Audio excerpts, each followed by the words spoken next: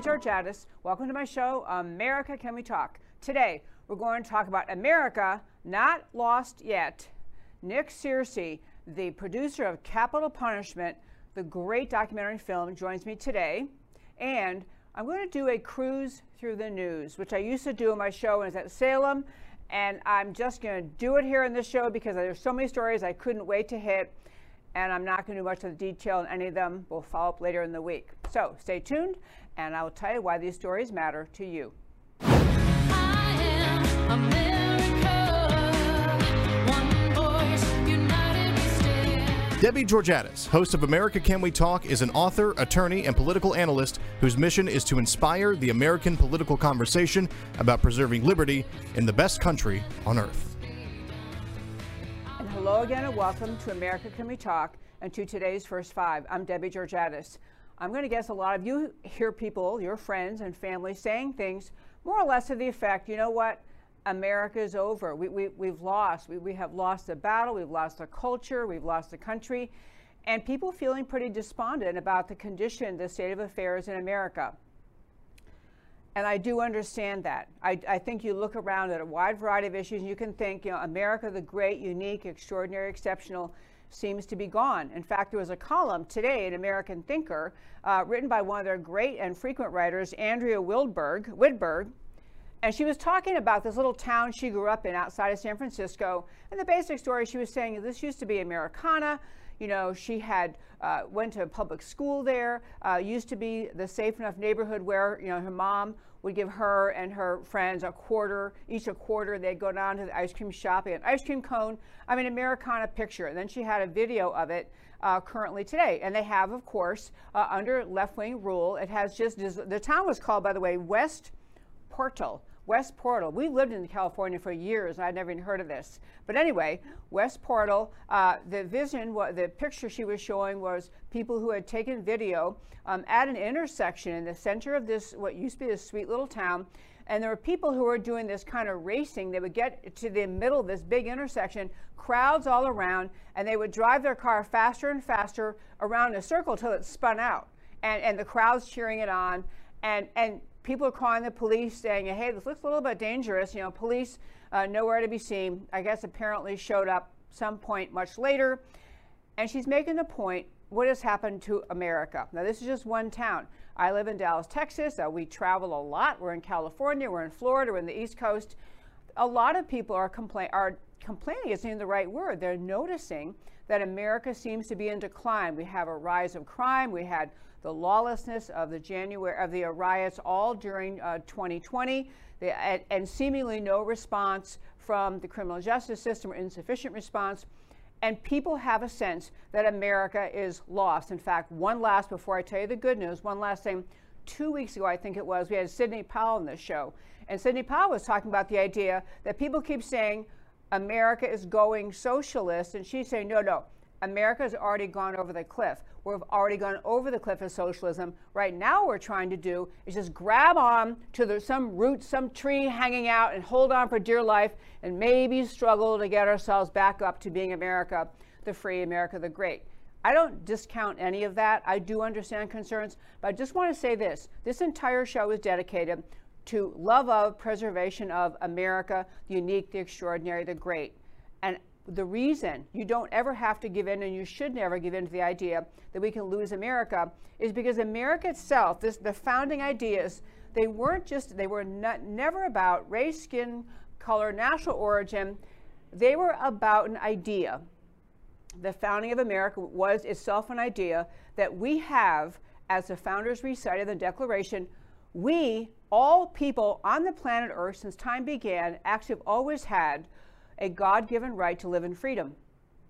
The concept that the founders had, and they recited in the Declaration, they tried to flesh out in the way they constructed government later when they got the Constitution going, was this idea that man has rights from God simply because we're born, that we are all created equal, that we have rights at least to life, liberty, pursuit of happiness, and freedom of speech, freedom of religion, freedom against oppression, a right to defend ourselves, a whole slew of rights they spelled out. And these ideas actually do appeal to the majority of people in America, and I would argue the majority in the world. The ideas America was founded on were right.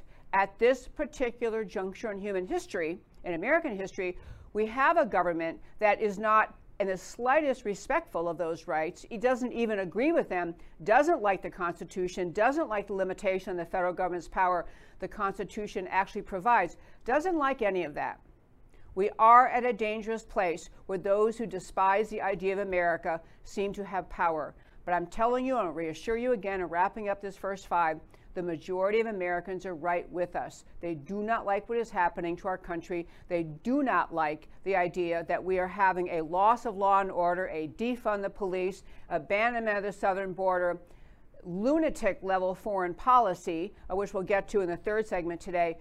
The majority of people are with us. It is incumbent on the patriots of this generation, as it always has been since America was founded, to stand up and speak up for the extraordinary greatness of America. And that, my friends, is today's first 5. So we have a guest joining us, Nick Searcy. I'm going to tell you something really quickly. Nick Searcy, I'm sure a lot of you are like, I know that name.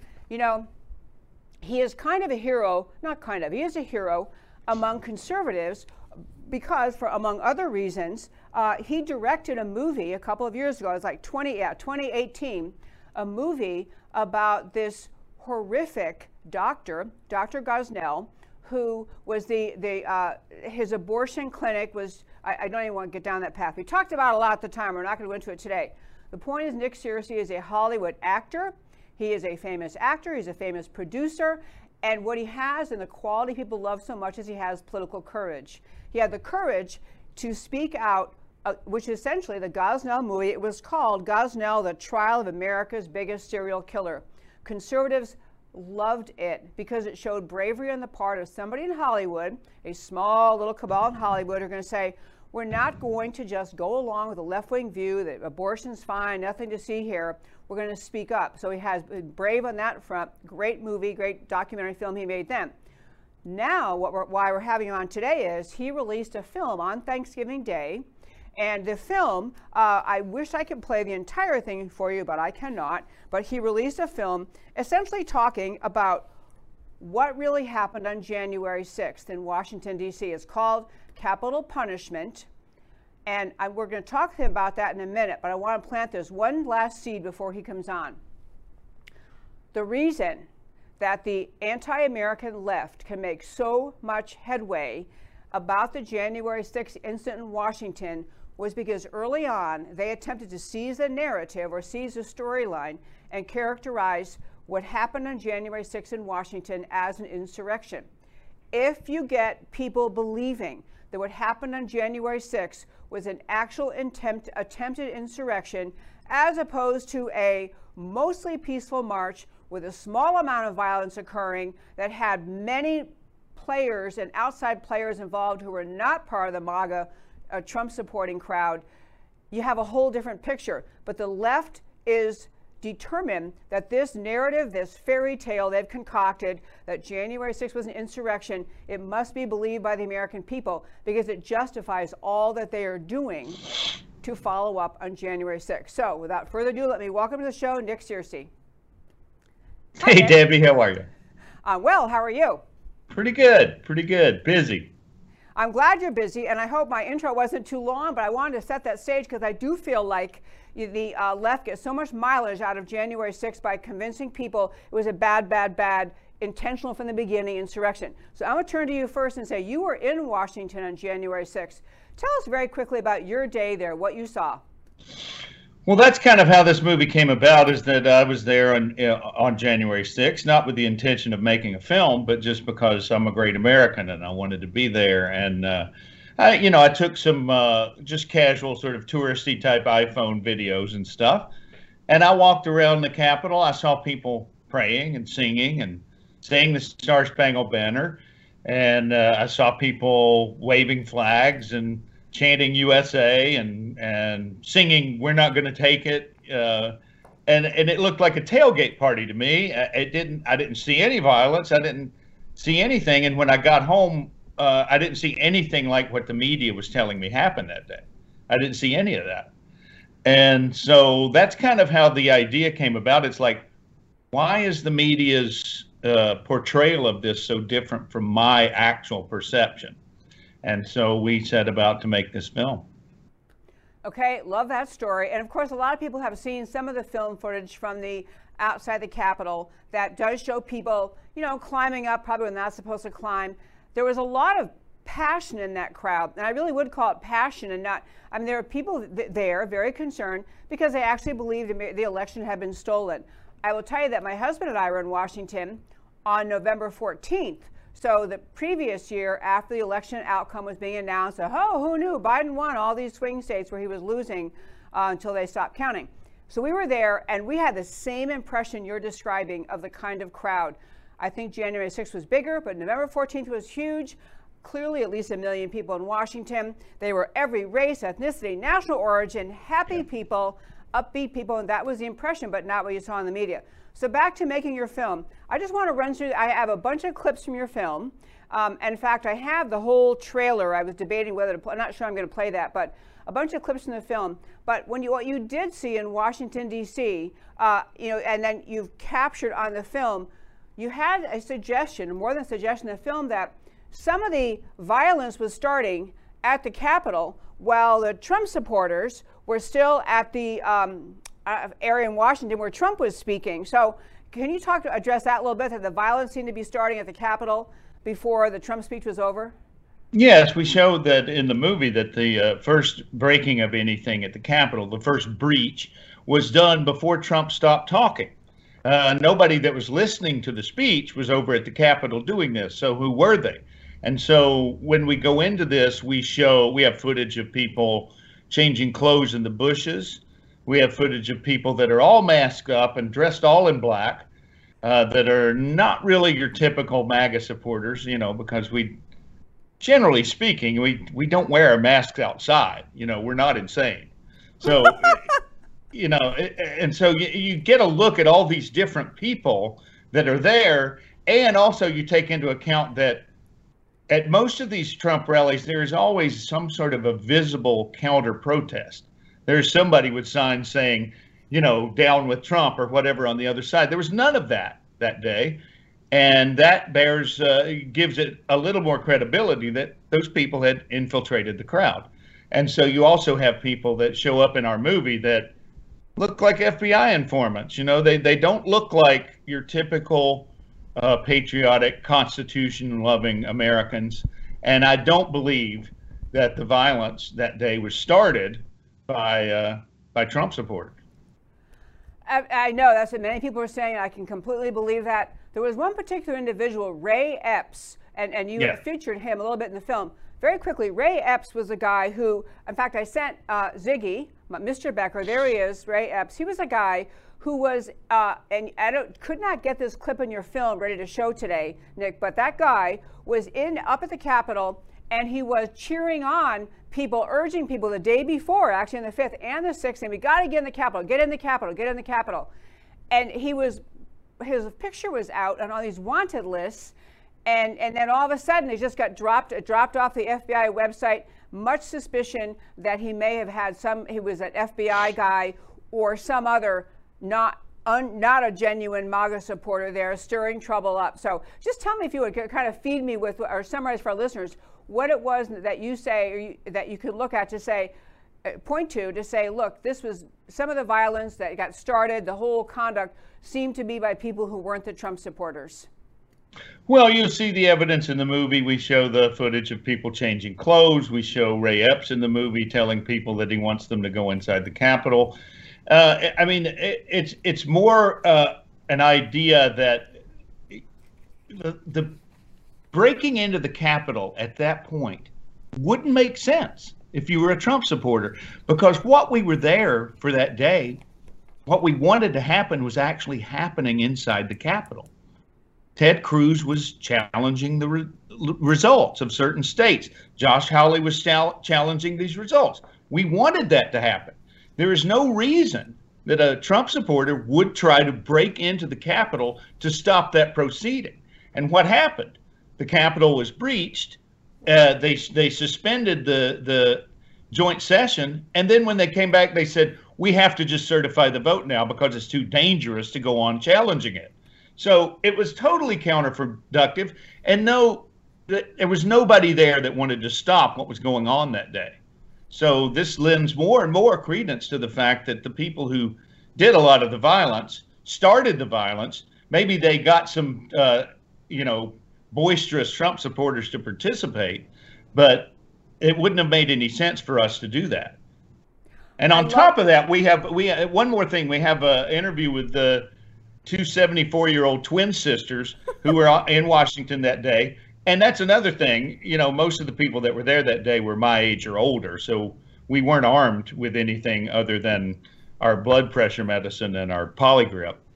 So it's insane to think that we were all there for an insurrection. But these two ladies saw people walking in and out of the Capitol calmly, and they said, "Do you want to go in?" And they, "Yeah, okay." And they went in. They asked the police that was standing inside, asked the policeman if it was okay if they were in there. The policeman said yes.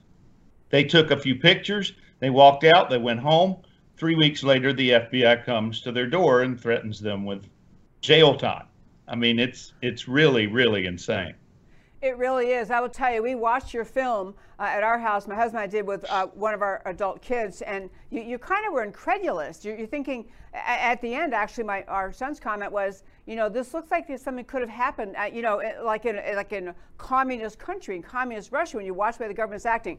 I want to wrap up this insurrection point to say, all of the effort of the left to call this insurrection, some insurrection, nobody had weapons. Believe me, if anyone, no one among the people who were in the crowds, the MAGA crowds, no one had a weapon, no guns seized. There were no weapons there. So obviously, pretty bizarre to call it an insurrection, no weapons available.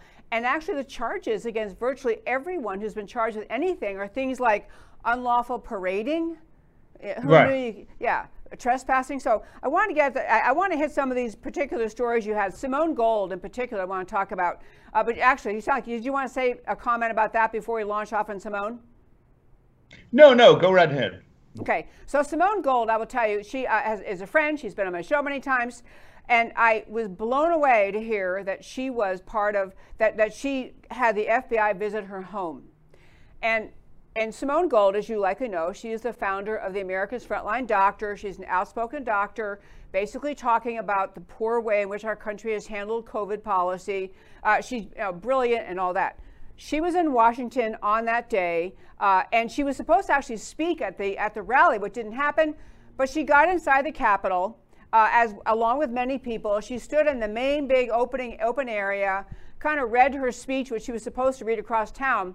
And that was what she did. She didn't threaten anyone. Obviously, no one had weapons except for the police officer or whoever it was who killed Ashley Babbitt. He obviously had a weapon, but nobody else did. These are people very worked up, the MAGA people, about the election. So Simone Gold gets inside the Capitol. I want to have Mr. Becker play the clip. Simone Gold is clip 4. I guess I want to play just this one and really talk about Simone Gold's case.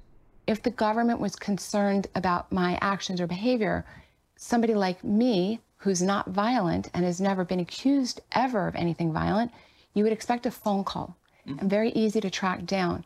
So in no way, shape, or form was I expecting the FBI to scare me to death and break down my door with 20 guys, a dozen guns, long, big machine guns pointed at me. It was so over the top, there's still no words to describe it. At what point were you contacted? By the scariest, most aggressive pounding on the door that I think I've ever heard, preceded by the door being literally broken down and busted through in a matter of 60 seconds or so, with screams of FBI, FBI. It's not yelling. This is not like normal yelling. This is like screaming at the top of your lungs. It's like a death scream. It's so scary when it is. They're bursting in the door. And then like 6 feet from me is a big guy, FBI, guns drawn. 10 or 12 people that rushed in immediately with automatic rifles and screaming at the top of their lungs like full, battle gear. That was pretty good. It was about twice that decibel, but like that, about twice that. Bigger? Okay. But that was quite loud. Yeah. It was that was close. Close enough. And then what happened? Oh my God. Open the door! Oh my God. It's like giving me PTSD. Like, honestly, Yeah. it's like so scary. It was so, and I froze, and it completely froze. And I leap up, and I just kind of stood there. And then they're like, we're gonna break the door down, we're gonna break the door down. I'm like, hang on. And we're turning around to open the door, and they broke the door down. And so then what? They just sort of, this is when they started Hands up, saying, hands up, hands up, put your hands on the wall, hands on the wall. Turn around, turn around, turn around. Really scary, really you were scary. right there, and you turned It's around, basically right where Sarah is. you back up against that wall, and Oh they my God, cuffed it's you giving right me there. like, it's like giving me a heart attack. It's like so scary. Okay, yeah, I'm going to tell you that particular portrayal, and I'm going to just talk about that one as an example because Nick Searcy, you followed up with many families, many people in Washington that day, but Simone Gold is kind of widely known as she's very cerebral, she's very logical, very well informed. So, I mean, describe a little bit more about what she had to say, and then what she also, the guy she's with ended up being in solitary confinement for 4 days. Just talk about how they talked about what happened to them. Well, as you can see, it's like you said, Simone Gold there's no history of violence with her. There's no reason to treat her that way. There's no reason to treat any of these families in the movie this way. None of these people have ever been arrested for any violent crime, and yet they're all being treated like Pablo Escobar or something, or some sort of serial killer. And the way they're being treated is intentional. This is terrorism by the government. This is demonization and criminalization of dissent. And the government does this to send a message to the community. It's not just to intimidate the people that they are harassing like this. It's to let the community know that, you know, this will happen to you if you ever open your mouth about something you disagree with in the government. Again, this is how you could be treated. So you better keep your mouth shut and do what we tell you and put your little mask on and go get your 5th booster or whatever it is that they're telling you to do. If you ever resist them, this is how you're going to be treated. And you see this over and over again with the people that we interview. It's a terror campaign by our own government against citizens that disagree with the government policy. I could not agree more. And in fact, Evan Sayet, you had great people in the film. Evan Sayet was making that point, as was the guy from Center for Security Policy, Waller, making the point that it's not just the government trying to say, if you breach the Capitol, this might happen to you. It's the government saying, you challenge this government at all, you're going to be called a domestic terrorist. Your life may be threatened. And also, I can't believe anyone has a hard time seeing this, that the government's overreaction, breaking her door down in California because she went inside the Capitol, Simone Gold, I'm speaking of, and read a speech. And when you see that, it's a message to even serious conservatives. You think twice before you say one thing. It's exactly what this was intended to do, to terrify people. And this is what the most important thing about this film. I was shocked myself when I talked to these people. And I think this film is unique in that people do not know that this is going on. The government will not tell you. They won't put this on television. It's a secret kind of a campaign that they want it spread by word of mouth. They don't want everybody to know exactly how badly they're mistreating these people. These people who never went in the building, by the way. Most of the people in our movie never went inside. Yeah, and that idea you could even be in Washington, especially because your message when you're in Washington, your message was, I am concerned about the 2020 elections. I don't think they were valid. That's why people were there. They weren't there just because they really wish Trump had won. They were there because they think he did win. And they want to say something about that. Go ahead. I can see your. Yeah, well, in 2018, all the Democrats did for years was talk about how they didn't think the results of the midterm elections were legitimate. Now, all of a sudden, they want to criminalize saying that if you say, I don't believe in the election results, you're some sort of white supremacist, racist terrorist who needs to be locked up. It's like that's part of what the movie's about, too. It should not be against the law for me to say that I don't believe in the results of the election. Right. And, you know, the combination of this, what the government's doing, and then social media, shut you right down. You're not allowed. I've gotten warnings. Before I was permanently banned from YouTube, I got warnings on YouTube about you cannot challenge the 2020 elections false statements about what happened in the 2020 elections cannot be said on social media. So you have the government's power doing things like breaking down doors, and then the social media giants really in cahoots with the government, reinforcing the same message. It really sends a message of terrorism and just kind of tyranny has arrived in America to the average American citizen. I mean, I really want to commend you for making the film, because I agree with you. Most people have no idea what really happened on January 20th, January 6th. They actually think it was an insurrection because the media keeps telling them that. And they actually think that people being prosecuted probably deserve it because they did something violent. And so to lay out those stories, innocent people did nothing violent, didn't even go inside the Capitol, and they have the government bursting the door down of their home. You had a story, I don't have time to play it, but you had a story about the Martinez family. And one thing I thought was so striking about it was they were evicted from their home because of the way the FBI approached and searched their home. Their landlord assumed they were somehow criminals or dangerous. So this has had really painful life consequences for law-abiding Americans. And just talk about the Martinez family a little bit. Well, that brings up the other way that this is being done. They by continuing to say insurrection, white supremacists, racist, domestic terrorists, what they've done is weaponize our neighbors, weaponize the communities against these people, so that it's not just the government oppressing them, it's their neighbors writing bad Yelp reviews about their businesses, running them out of business, losing their jobs. So many people lost their jobs that we spoke to because the community turned against them after they heard that they had gone to Washington on January 6th. The government was putting up billboards saying, turn these people in. If you know somebody who went to Washington on January 6th, be a hero and turn your neighbors in. It's like something that would happen in Stalin's Russia, where you have neighbor informants turning their friends in, and their family members in some cases. It's really, really sick. It's sick and it's outrageous, and it ought to alarm Americans, whether you voted for Biden or Trump, whether you are on the left or the right, to have our country turn from what was the beautiful idea of the founding of America and the notion of civil liberties and freedom of speech and the freedom to have robust political debate and to participate in freedom and have freedom of assembly.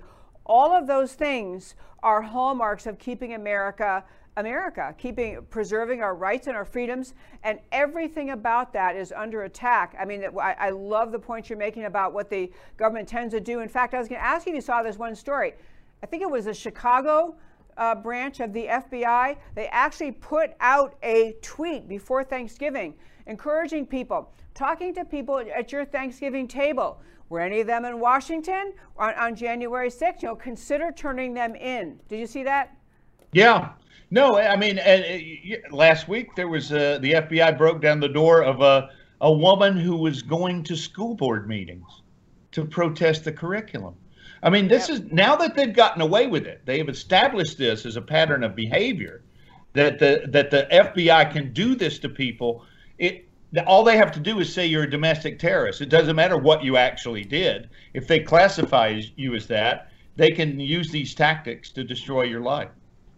That, and I have to tell you, I know we could probably talk all day about this, but I want to add on one other thing that's happening. Because the left seems to have accomplished this mission of convincing most Americans that January 6th was an insurrection, and it was people going to overthrow the government, it has justified the January 6th committee to expand the reach of who they want to subpoena. They're now subpoenaing people who weren't even there in January 6th, but who participated in Trump speeches and Trump rallies and funding rallies and helping him get his message out, because, say they this is where they were laying the seeds of the coming insurrection. They have adjusted, they're using their police power, it's not police power, but there's power to subpoena in the January 6th Commission to penalize people who spoke out during the Trump campaign to say they were laying the seeds of the insurrection. They are using this insurrection thing against us. Yes, and the sad thing about the January 6th Commission is that they've turned some of the Republicans against us too. I mean, you have people like Liz Cheney and Adam Kinzinger. I mean, what's the difference in them and the Democrats, who are literally trying to criminalize dissent. They are trying to criminalize opposing them.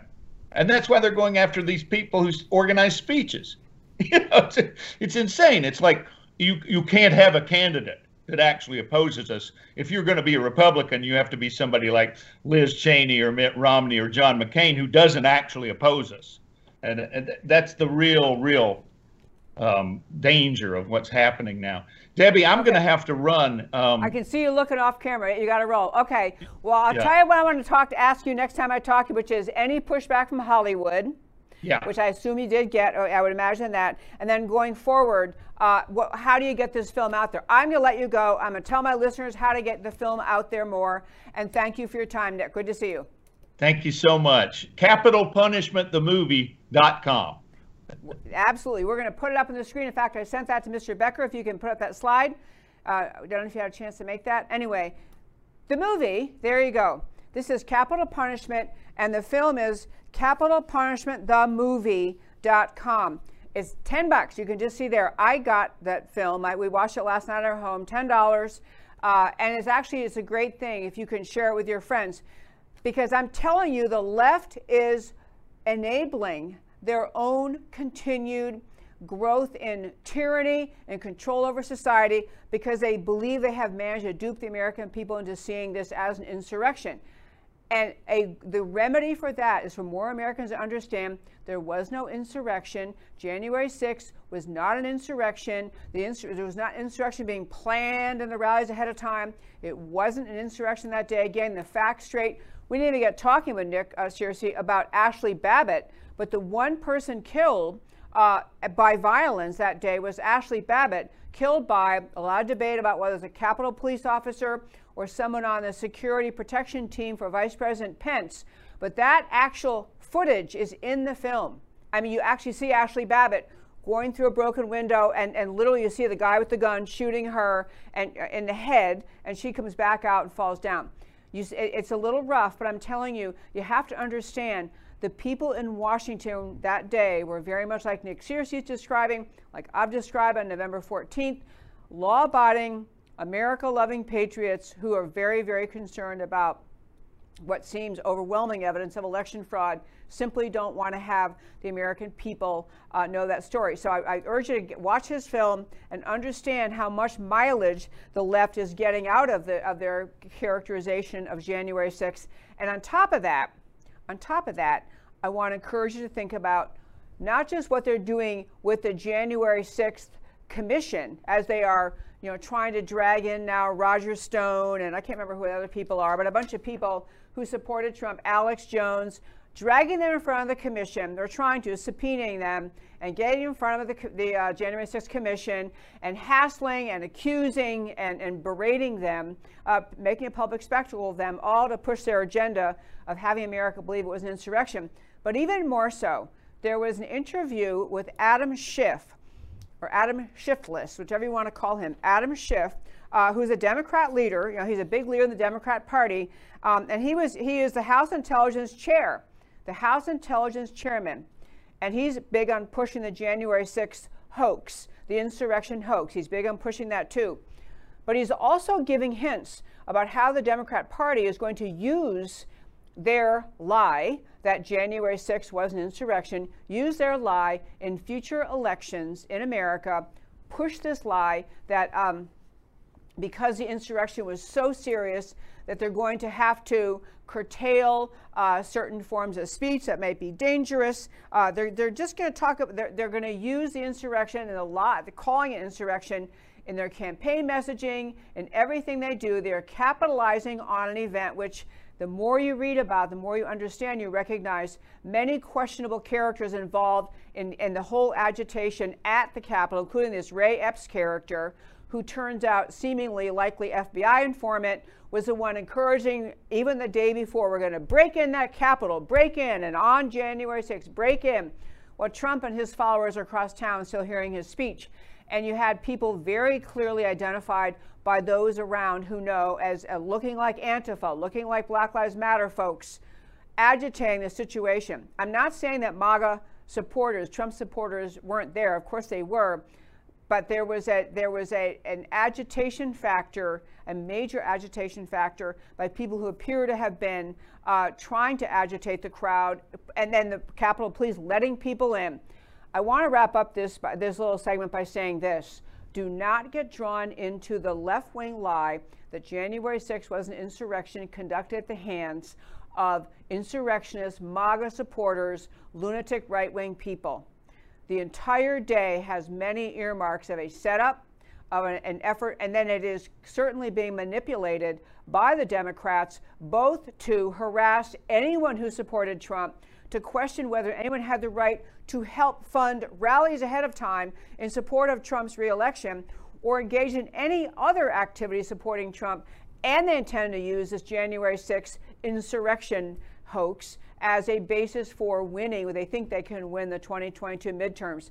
This is a horrific hoax, which is the left is using to their great, great advantage. And the antidote for conservatives is to understand the facts. You ought to get Nick Searcy's film and watch it at home. Okay, so I'm going to do this thing before we get to the third segment. I want to tell you how the show gets funded and urge you to think about this. It's Christmas season.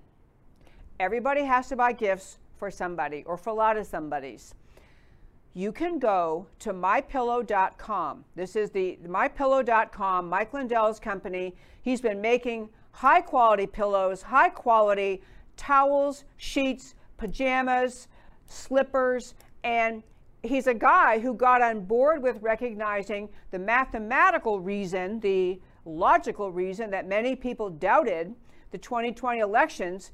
And so he's been pushing to have that information that's been assembled by many people, get that information in front of a judge. That's his goal. Get the information he knows about, the information created and assembled by him, by many experts, get it in front of the Supreme Court to have them look at it and decide whether or not there's sufficient evidence to really examine what happened in the 2020 elections and try to remedy, or as they say, fix 2020. So put that slide back up.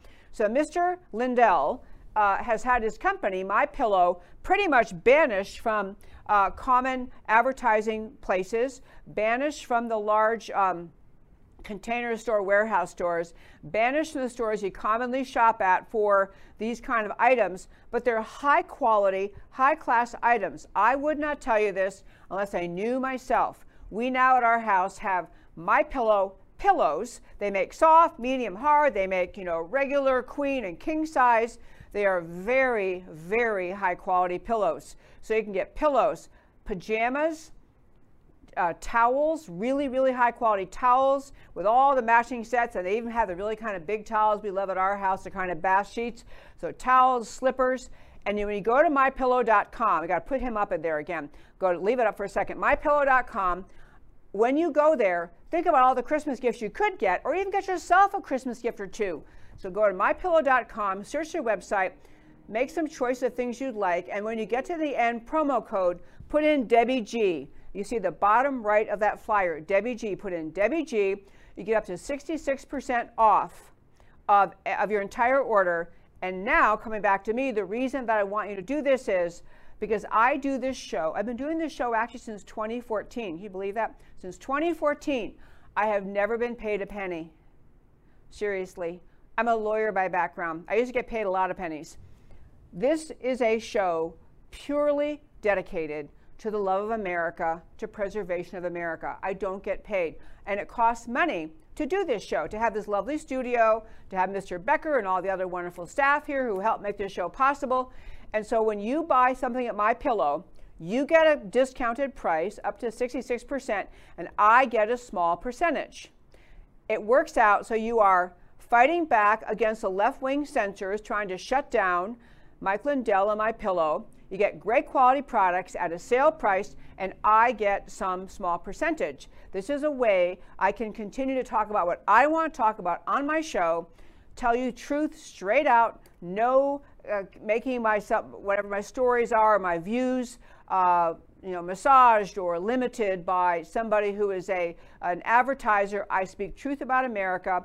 MyPillow.com is a great place for you to go. Buy yourself a gift. Buy everybody a gift. Everyone loves bathrobes, great traditional Christmas gift, and all sorts of other great stuff. So go to MyPillow.com. Help support this show. Okay, now the last thing I'm going to do today. I did this segment. I used to do it when I was on Salem Radio. I'll call it a cruise through the news. And basically, there were so many stories that I couldn't get to. I couldn't cover in depth. I love going in depth on stories. I love diving in on details and the law behind it and the real issue and the way people are being misled.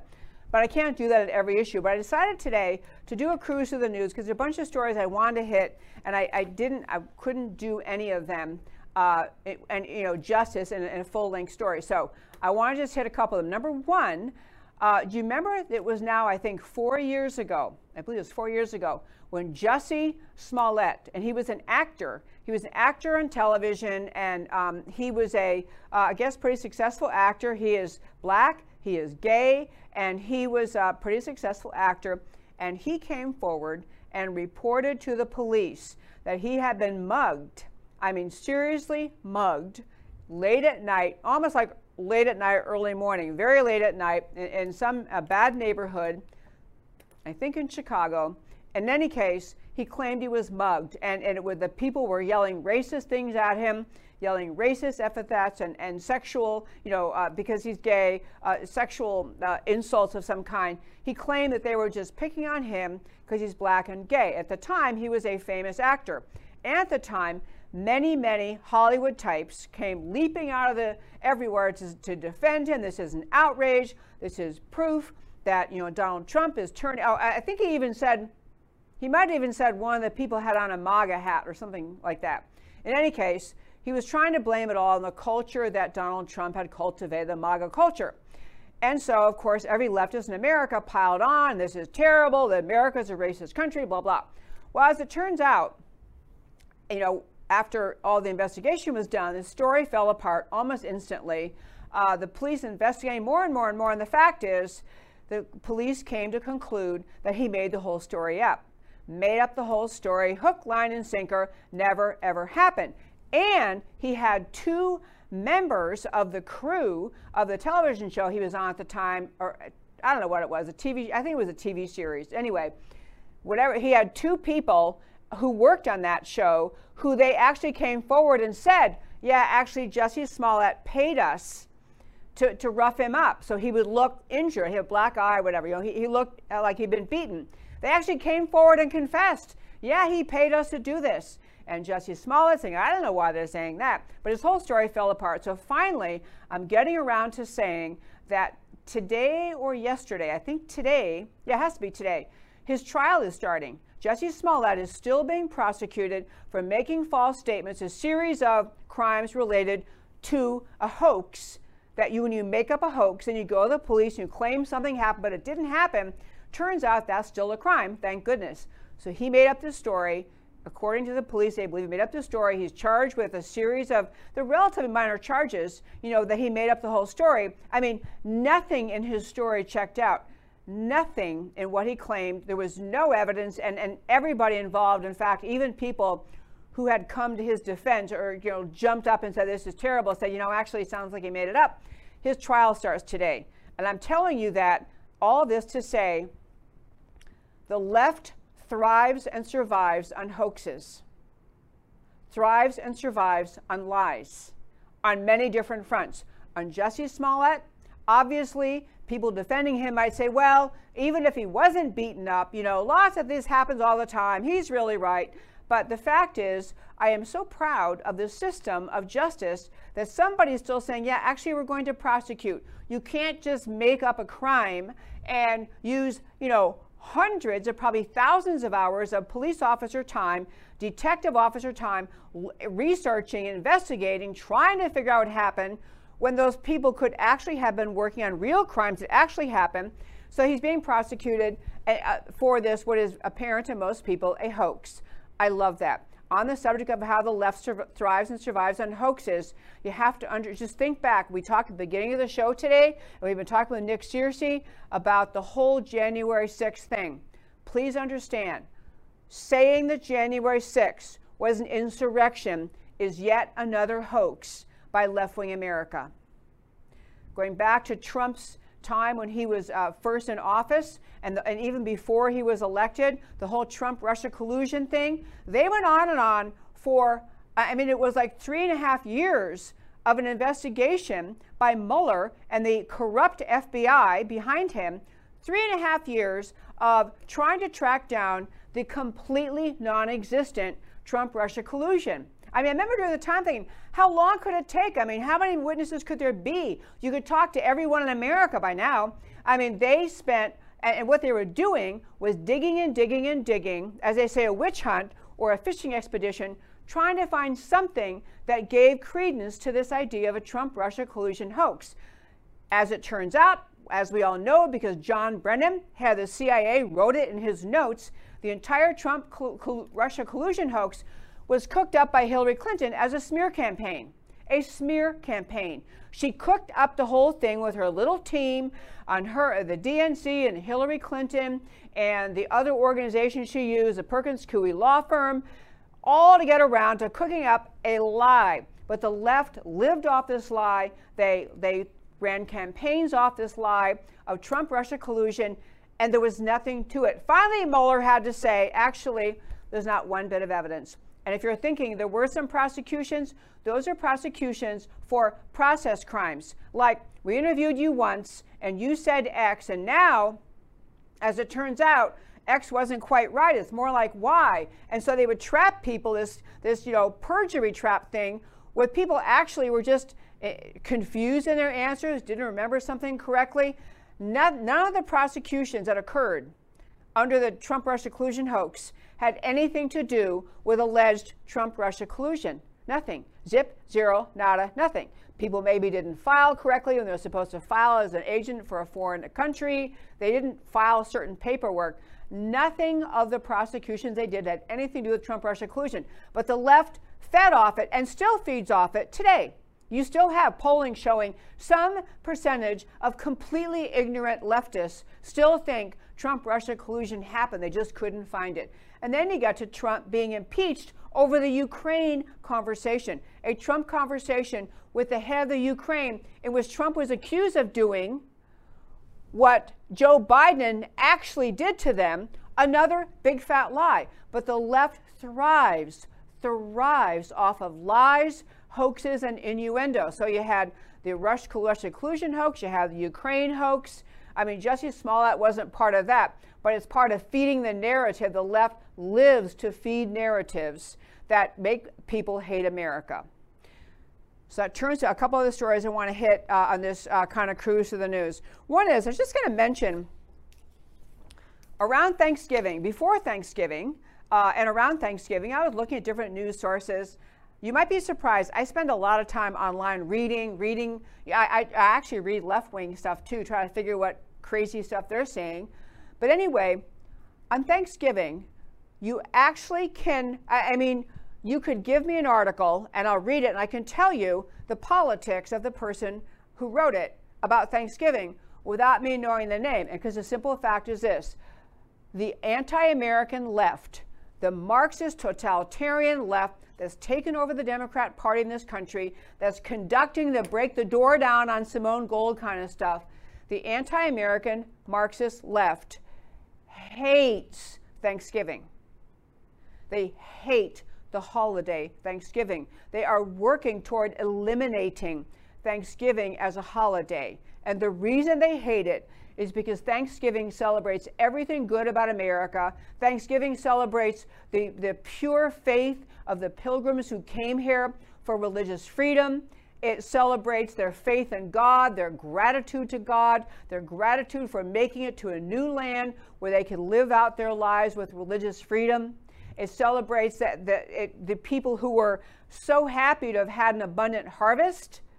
And so they had food at the end of the harvest season. They had food. They were celebrating God's care, abundance, protection. It's a celebration of everything good about America and a celebration of the place of faith in America's history. This makes the anti-American Marxist totalitarian left out of their minds. They hate that people are celebrating the goodness of America. So all the left-wing articles I read, all these left-wing articles focus on things like there were numerous Indian tribes in the area where the Pilgrims were, and there was this one Indian tribe that had kind of more or less befriended them and was working with them as they got through their first winter, which was really a rough winter.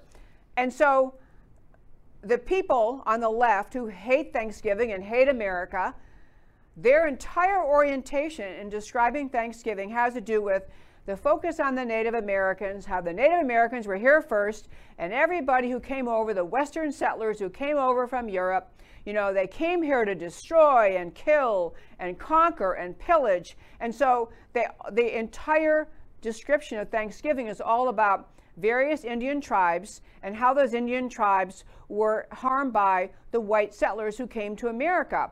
And this notion that somehow, if we'd all be honest, you know, we need to give all this land back to various Indian tribes in various areas. So it's the whole notion of celebrating God's goodness, God's care, God's provision, the greatness of these finding a land where they can live in freedom, all of that doesn't matter to the left. They want to talk, can we talk about the Native Americans? And I want to hit a couple points about that because it really matters. This is not a hammering that's going to go away.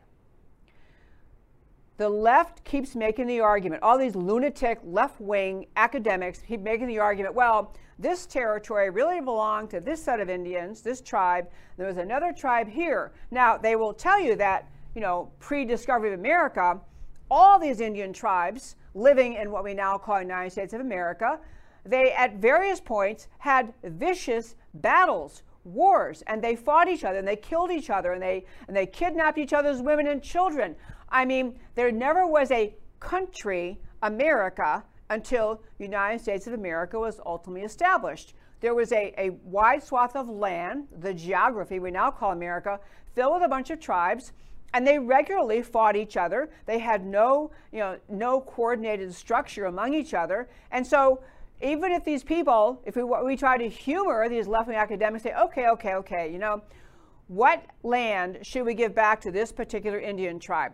So they say, okay, well, yeah, you know, this one should have belonged to, and I want to say the Winnipeg, but I'm not sure the name of the one that was in the area, but yeah, the Wampanoag.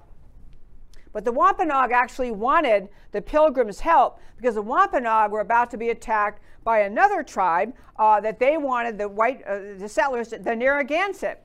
So Wampanoag, Narragansett, they're fighting each other, and the Wampanoag thinks that the Pilgrims are going to help each other. The point is, no one on this planet Earth, no one on the planet Earth today could accurately say all the Native American tribes, this should be their land, this should be their land, this should be their land. Because whatever piece of land it is was controlled by one tribe before another tribe took it over, and before that tribe took it over, another tribe took it over. It is an absurd argument to talk about somehow, you know, that we're living on stolen land. That was one of the big mantras that some left-wing group put out over and over.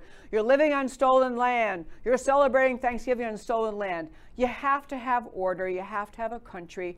America created a country with, up until recently, had a rule of law, had a structure, had a set of laws, had a system of governance that made life better for everyone. But the left, I could hit many more points about the left. Understand, the left is going to try to drive Thanksgiving out of the American calendar and describe it as they do, as racist and xenophobic and hateful, because they come up with some stories of something that happened in the early 1600s. And they want to adjust everything somehow to what some people thought in the early 1600s. There are many other attacks on America that were the themes came out of their pieces on Thanksgiving. I just want to close on this topic by saying this. Did you ever stop to think about the fact, as you read left-wing literature, left-wing arguments on any topic there is never any concept of love. Never any concept of love being expressed, love of God, love of your fellow mankind. there's no concept like that. The left is, as I say, they get their power through hoaxes and lies, and they perpetuate things long after they know they're lies. They live off of lies, and they're going to try to live off the January 6th lie as long as we let them, but they live off of lies. There's the whole sentiment of love of America, love of God, love of freedom, the greatness of America is entirely lost on them because they just thrive on creating division and creating hatred. And the remedy to them is to stop listening to them. We ought to double down on Thanksgiving, double down on celebrating what the first pilgrims were celebrating. Stop letting these academic, pie-in-the-sky, lunatic, anti-American, freedom-hating people get in the conversation about what Thanksgiving is. It's my favorite holiday. It's the most beautiful holiday in the year because it's all about just celebrating and thanking God for his goodness and protection and provision to his people. Okay, I'm out of time. I'm going to save a topic for I was going to do in Cruise the News. One more thing. I was on a very lengthy conference call this morning, which I hardly ever do on show days, but I got a lengthy conference call about a great project getting started in California, and it's called the Unity Project. The Unity Project, I'll leave this teaser here and go to why it matters to you, but on this teaser here, I'll tell you the Unity Project is a bunch of doctors, healthcare workers, activists, all organizing around the idea that we have to stop the vaccine mandate for children, the COVID vaccine mandate for children. Much more to tell you, but I'm out of time, so I'm going to go why it matters to you, and I will come back to that tomorrow. So as we start our show today, I'm going to do my why it matters to you at the end of our show, and I want to do America is not lost yet. Andrea Widberg at American Thinker notes the deterioration in a San Francisco neighborhood during one lifetime, from a childhood place of safety to walk downtown to a current weeknight gatherings to spin wheelies in the main intersection. She's not, I got to say something else at this point. You can get wistful about the good old days, but think about the people who would actually choose on a Saturday night, instead of doing something wholesome, fun, educational, interesting, athletic, they choose to stand around a corner intersection in some town and watch other idiots spin wheelies and tear up this. They literally were tearing up the street in this town. What a soulless life they live. The people who would think that's entertaining, the people who show up to watch it, the people who do it. I mean, what an empty, soulless life. Anyway, it's a soulless decline of civilization, purpose, aspiration. And also captures a realization happening all over America. Lawlessness benefits no one. There's no progress that's possible where there's no civility and no law and order. Many believe the republic is already lost. Some say America is already over the cliff and reaching for anything to grab onto. But America's founding ideas for biblical grounding, these are never lost, but they clearly need to be relearned and revalued and restored. And on my cruise through the news, contrasting views of Thanksgiving, the left railing on Americans as living on stolen land, give it back to Native Americans, eventually ban Thanksgiving altogether, trust me, is where they're headed, because it's about the place of God in America. On the right, you hear time for humility, gratitude, recognition of blessings, honoring the central role of faith in the American heritage. On the Unity Project to ban mandated vaccines, I have to come back to that. I didn't get to it too much. But this is a great project. I'll just tell you very quickly on Waukesha criminal as a car. All these headlines, the CNN and Washington Post are describing the guy who drove his car through a Christmas parade on purpose and killed 6 people. As they describe that incident now, they're calling it a car. Yeah, this is the CNN tweet. Waukesha will hold a moment of silence, marking 1 week since a car drove. I mean, you'd think it was a self-driving car. And the reason they say a car drove through a city Christmas parade killing 6 people is because they don't want to call attention to the fact that the driver was a Black American who had pledged his support, called himself a black supremacist, spoken and written about hating white people. That's who did that. And so Waukesha, I can go back to why it matters to you, jump around a little bit. But anyway, the Waukesha criminal is now a car. And CNN, all these left-wing sources cannot deal with the truth of the anger they have, their ideology has been breeding and feeding in some communities. So they've made people thinking they should hate America and hate white people, and that's what led to this guy doing this. Okay, now Biden and Iran, I didn't even tell you this, but Biden is going on with nuclear negotiations while the Iranian military commits to annihilation of Israel and to destroy Zionism in the world. We'll hit that another day. You have to understand, Joe Biden is willing to negotiate with Iran to reopen the nuclear deal at the very same time their leaders are talking to a student group in Iran and saying they will not budge from their commitment to annihilate Israel. And they said not going to budge, not 1 milliliter.